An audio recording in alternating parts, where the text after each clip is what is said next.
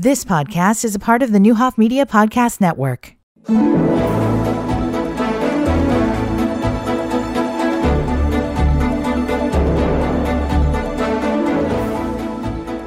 Good morning and welcome to Community Connection. We are glad to be here on this great Friday. And of course, we have Sue Richter with us. Sue, I'm trying to think of which articles of Don's I've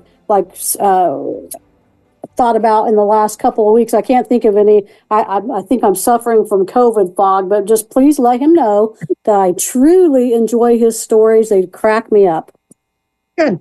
I'm glad you enjoy them. The last one we had was on Sears Roebuck. Okay, well, see, I don't even remember that, but I certainly remember Sears Roebuck being downtown Danville. That used to be a huge department store. Oh, definitely. That and Montgomery Ward were just fantastic downtown. Mm-hmm. Yep, wouldn't mind getting some of those right back down there. That'd be kind of cool. Yeah, it would.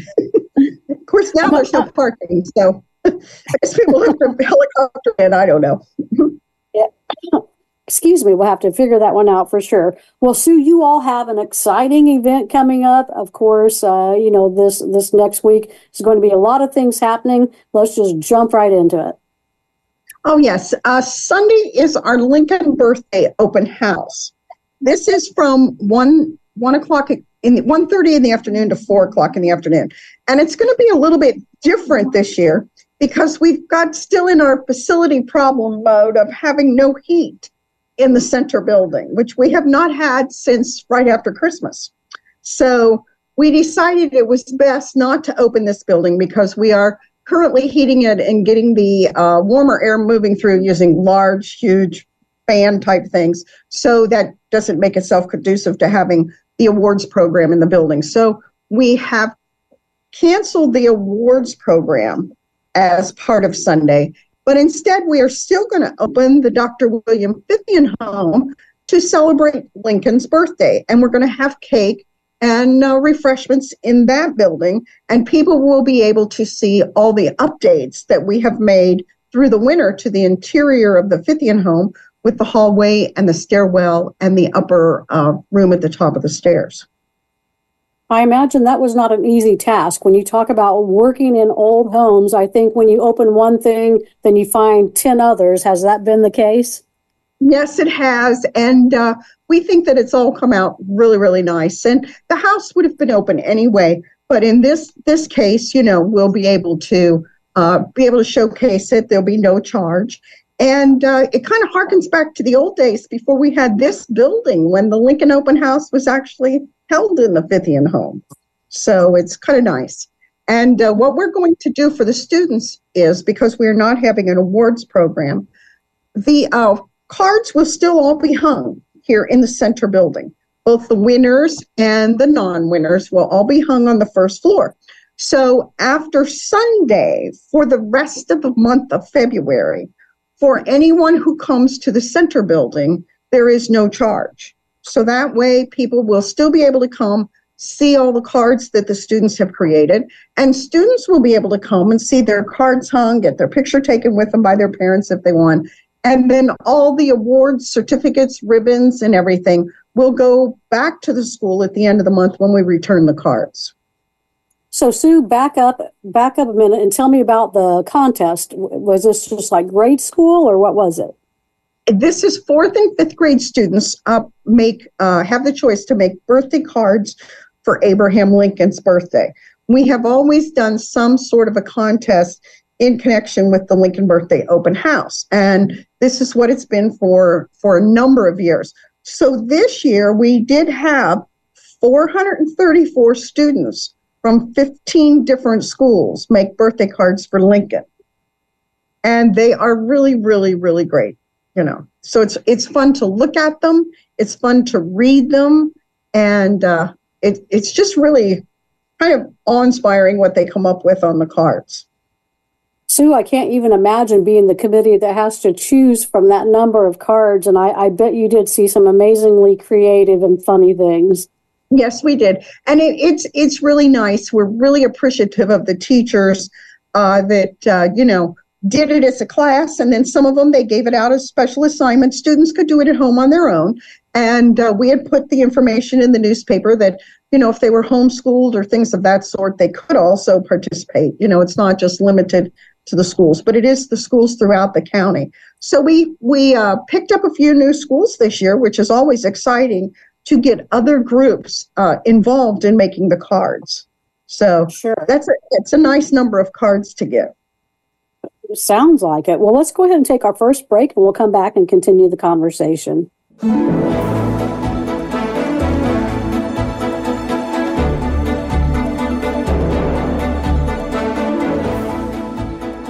Welcome back to Community Connection. Today we are with Sue Richter, the Vermilion County Museum, and she's talking about Lincoln's open house that's going to be happening on Sunday. And, I think it was so important, Sue, that you just mentioned, the importance of Lincoln to everybody.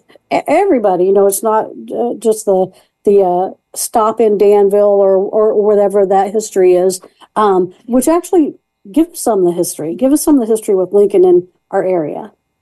Well, yes, Lincoln started writing when he was writing the 8th Judicial Circuit in about 1841. So he was actually a visitor to Danville, normally during the spring and the fall terms. So that meant that he would travel from town to town within the county, stay with different people, meet different people that he knew, and then move into Danville. The unique thing about Danville is none of the other towns that Lincoln traveled on the circuits actually had a formal office that he worked out of. And Danville did, downtown in what was the old Barnum building, which is where the Breezy Tower, WIAI Tower, Collins Tower, it has multiple names. Where it is situated today was actually where the old Barnum building was. And of course, he had a law office there, and his partner, Ward Hill Layman, would maintain the office throughout the year. And then Lincoln would come in and out, either being a prosecutor or a defender for the cases that had come into the office. So this was kind of unique. He would travel what was called the old State Road, coming from Champaign-Urbana or coming up from Paris to the south. And so it depended on which way he was riding the circuit, coming or going, which direction he would come in. So he did form a lot of friendships through all those years coming into the county. And Danville was really a very bustling town back then. It probably had between 300 and 400 individuals living in it, which doesn't sound like a lot, but for back then it was. And one of the main reasons it was very busy, that gave a lot of business to the attorneys that was here, was because the land office for land purchases west of here was here in Danville also. So those two things combined made the circuit court here in Danville very busy. So Lincoln would come, and at different times he'd stay with other people. And one of the people he stayed with the most was Dr. Fithian. So that is why we especially celebrate the Lincoln Birthday Open House and commemorate Lincoln speaking from the balcony of the home and spending the night with Dr. William Fithian. Sue, what do you imagine those evenings were like with the people in the house and the visiting going on? I can't imagine. I think there was a lot slower pace than what we have today, of course. I can picture the doctor having people from the political party, the Whig Party at that time, come and spend the evening at the home, maybe staying for supper. And then I can picture them during the summer months sitting on that big front porch, kind of watching the carriage traffic go up and down Gilbert Street. They would probably be astounded with the amount of traffic on Gilbert Street today. I'm sure they would be. Yeah, I can imagine. Can you imagine just like you're walking by and you look over and you see the superimposing Abraham Lincoln sitting on that porch with his tall stature and the beard and all of that. I just imagine that was a sight to see. It probably definitely was. And the doctor had a lot of different people at different times that would come and spend the night at his house when they were traveling through. So it was kind of a focal point for the area, especially politically speaking at that time, because there weren't that many large homes in town where people were able to do that. Didn't think about that. So, the most famous story I always hear, or the most repetitive story, is, of course, of him being on the little balcony. Right. Tell us that one. And that was in September of 1858 when he spoke from the balcony. It was during the time of the Stephen Douglas debates. And of course, Danville was not a debate site.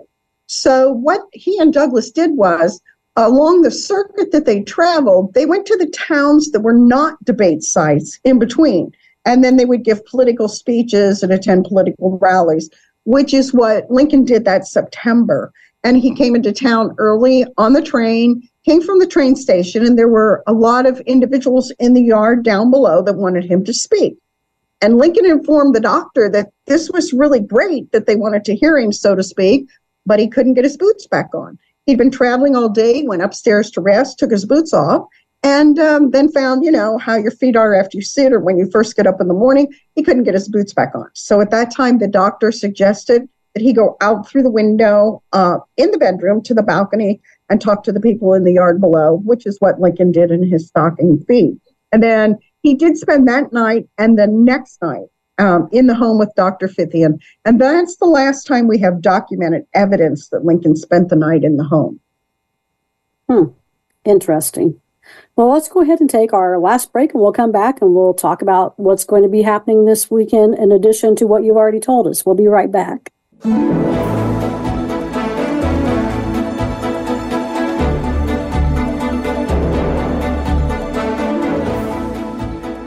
Welcome back to the final segment of Community Connection this morning. Sue Richter is here talking about Lincoln's open house this weekend. And, it's just, I don't know, Sue, sometimes, and you're much more history buff than I am, but I can only just close my eyes and imagine this taking place. And literally it happened right here. Right. And I think people will enjoy, with just having the one building open, actually it might be a kind of a unique time to be able to come to the Dr. Fithian home. We have docents or individuals that are going to be able to talk about Lincoln being there and be able to showcase just that house, and people can ask questions. And it really is a marvelous home for an 1855 period. The Museum Society has been able, with generous donations from the community members and grants and organizations, to really keep the home in really good shape. And we're very appreciative of that. And we want to be able to share that with the community. It's no small thing to have a Lincoln site within your community. We're part of the Heritage Trail, the Lincoln Heritage Trail. We're the first stop, actually, when you come from the east on the I-75 corridor. So I think it kind of sets us up to open up the history of Lincoln for the rest of the state by just showing our little slice here, which I think is very, very important to people. Definitely. So on Sunday, talk about, again, what's going to happen throughout the course of the day. Well, from 1:30 to 4, the house will be open. People can come at any time. Since there's no special program, there's no special time to come. We have cake donated by County Market, so they'll be able to have a piece of cake in honor of Lincoln's birthday. The whole event, both the Lincoln Open House and the card contest for the students and the prizes and awards and ribbons that will go back with the student cards, those are all provided with sponsorship from Morgan Stanley. And as I said, through the rest of the month, if people want to come back and see the cards, there is no charge for them to come to the main building behind the Fithian home for the rest of the month. So good opportunity to get out this weekend, see the Fithian home. And, I think, Sue, anytime I come in there, I think I see something different. Now, I know you guys are probably changing displays, but I just think I get so fixated on one area, and then the next time I'll be like, oh, well, look at that. I didn't see it before. So you've got great staff that really keep it alive. Yes, and I think this is why, we had some people come this weekend to the main museum, and they spent quite a bit of time here in the center building, and they really wanted to go next door, but their time ran out. So they said, well, we'll come back. And that's something people could do. You can divide up your trip and you don't have to do both buildings at one time. So if people have not had a chance to be in the Fithian home for a while, this is a good chance to do it. And so you were talking about the renovations that were happening. Tell me more about that. Well, we had this special project on our renovation list for quite a while, but due to the fact that we had to redo the outside porch first, it kind of got put on the back burner. You have to do safety issues first. So actually what has been done is the hallway, the stairwell, and the upper hallway have all been replastered, painted, re-wallpapered. And then the room at the top of the stairs, after we got the hallway done, like you said, sometimes you have other things, it looked kind of worn. So we continued the pattern into that room, and it really tied the whole upper hallway together. The last step was to remove the old indoor-outdoor carpeting off of this staircase. It's a beautiful oak staircase. We had to remove the carpet, strip the staircase, restain it, and then we have put new carpeting back on in the Victorian style so that it has the little bars on it on each stair tread to accentuate it and everything. And then we have a few new items that were donated to be placed in the hallway. So we have placed those into position now. So it really does look really, really nice. Mm-hmm. Well, I can't wait to see it, see what's being done. And so beyond Sunday, what's the everyday look like for visitors? Well, every day they can tour one building or both buildings. And we've made a few changes in the new building also. We've actually, through the winter, we have new carpet in it, which is really nice for the upper area where our Lincoln log table is for the children, because that area is all nice and clean and done up now. And then we're in the process of putting some additional business and industry information out that we've received lately in our other portion of the upper gallery. So it makes it new and unique for people to come and see something different. Mm-hmm. And so, Sue, I have to tell you, I had to buy my youngest grand Lincoln logs for Christmas because coming to the museum, they love just sitting, they will just sit there for hours and play with that. And then, of course, the Lincoln penny sculpture head, that's just amazing and so cool. Yes. And so it was funny this weekend because we had older children in. And, we kind of watch when they come in to see what they'll do. And invariably, it's kind of funny to see, a teenager sitting on the little stool, on that little chair, and they're putting houses together with the Lincoln logs. So it transcends all ages. Definitely does that. So, Sue, any final information you want to tell us about the museum for the rest of the month? Any other things coming up in the near future we can get a teaser about? No, we're trying to plan some different activities.